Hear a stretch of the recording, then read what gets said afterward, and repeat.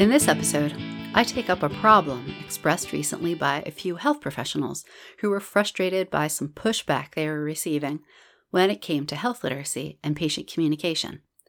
And as it turns out, their problem might be related to something I was warned about nearly 20 years ago. Hi everybody, I'm Dr. Anne-Marie Liebel, and this is 10 Minutes to Better Patient Communication from Health Communication Partners. Our expertise is in teaching people and organizations how to get better at communication. Our new course teaches all patient-facing employees to identify and manage those cultural mismatches that can show up in communication. Why? Because every interaction with a patient is important, and everyone who interacts with patients deserves high-quality support. So from cafeteria to cardiology, we've got you covered with foundations of equitable interpersonal communication in health. Learn more at healthcommunicationpartners.com.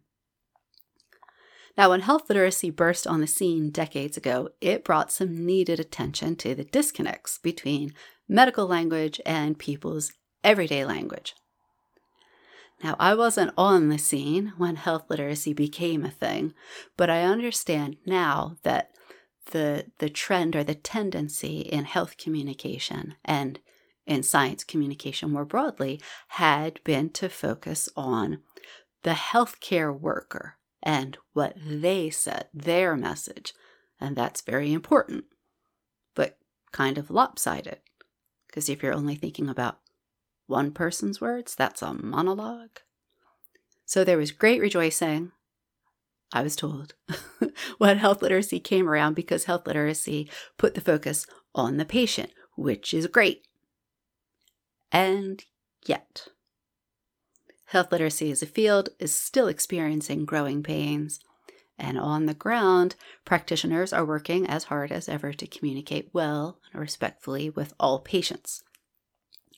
Recently, a few health professionals were sharing a challenge they ran into when working on the wording of patient rights and responsibilities. They were getting pushback because, as one person put it, since there's little to no health or medical language included, some folks thought there was not a need to make it health literate. When I first heard this story, I thought about a talk I was at. It was a health communication conference at Yale University, and it was 2016 or 17, and one of the keynote speakers was Dr. Marcela Nunez-Smith. And she said something that has stuck with me. She said health communication is a subset of human communication. And I thought it was a cool thing to say then, but I appreciate it even more now. I think it's an important framing. I think it's a reminder. Those health professionals clearly understood health literacy isn't just about how we handle medical language. Their implied question was, how do we handle this challenge when it emerges? And in answering that implied question, I'm going to share something that I have not shared before. I wonder what you'll make of this. Now, in a recent episode, and on and off throughout the series, I've talked about one of my professors, Dr. Brian Street, and he was one of the founders of what's known as the New Literacy Studies. And back in 2005, Brian saw a trend that he warned us about. And the trend he observed was academics, but also in popular news and communications, putting the word literacy behind another term and calling it a thing. Computer literacy was a big one then. Financial literacy, environmental literacy, health literacy. Brian's concern was that putting literacy behind a term would artificially limit our focus to a narrow set of skills, computer, finance, etc., and that we'd be getting away from the real, actual language that was actually being used. Maybe that's what's happened here. Maybe in some places, for some people. Health literacy has come to mean something too narrow. As if financial literacy was all about pluses and minuses. Well, yeah, to keep a bank balance, you need to be able to add and subtract, kind of, I suppose. But there's a whole lot more. I'm going to suggest the next time you run into someone who thinks of health literacy as simplifying medical jargon, you say, yes, and yes, it's important, not to lose people in the jargon, and as a health professional, very often you're communicating about topics other than strictly medical stuff. You have to talk about social and cultural topics, legal topics, financial topics, religious topics, more. That's what the professionals at the start clearly understood. And if you talk with patients, maybe you've noticed the lines between these kinds of topics and health topics are blurry. What might happen if health literacy could make sense of this complexity? What would it be like if we conceptualized, enacted, and researched health literacy in ways that recognized it's a subset of human communication? Well, I've got good news. This work is already happening. It's been underway for, let's say, more than 25 years now, and I'm going to tell you about it. To kick this off, I'm going to go to a paper that I've referenced a few times before in this show from Papin and Walters in 2008, and it's because I love the way that they put this. They say, quote, another way of looking at health literacy, and literacy more generally, is to think of it as social practices, as activities which are always embedded in specific situations and contexts, and whose actual shape and meaning can only be understood within these contexts.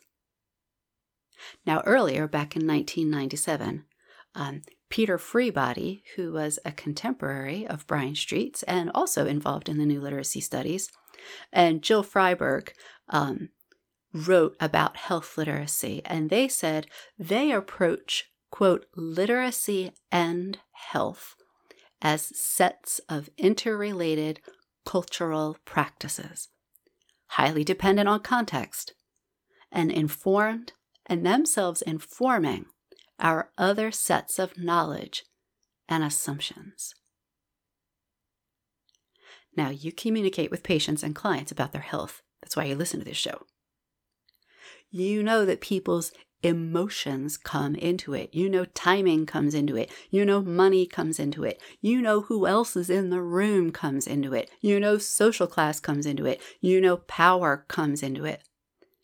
These are social contexts and social phenomena with real effects, because emotion and time and money and other people and social class and power make a difference to the kind of sense a particular person is making of the words that are being used on them and the words they're using. We know this, but our tools and approaches don't always accommodate it. And if some folks are hung up on kind of a narrow vision of health literacy, they might not see it as a possibility at all. Sometimes we need additional ways to capture what we're observing. So when you let yourself think about health literacy as a set of social practices, you get to include all these together. A social processes view of literacy has been used in health literacy for decades, and I think it's great for a lot of reasons, but one of them is because it gives us a way to include what and who we know makes a difference. And it allows us to include language in use, not just medical language, all of the language. A social practices view of health literacy disentangles health literacy from education and intelligence and motivation, and it allows for the complexity we know is there and we want to capture. This is a way of collecting together what you already know about health literacy. So if you want to get started check out the references that I'm putting in the links for the studies that I've just mentioned. And get in touch with me on the socials. This has been 10 Minutes to Better Patient Communication from Health Communication Partners. Audio engineering from Joe Liebel. Music from Joe Liebel and Alexis R. Thanks for listening to 10 Minutes to Better Patient Communication from Health Communication Partners, LLC. Find us at healthcommunicationpartners.com.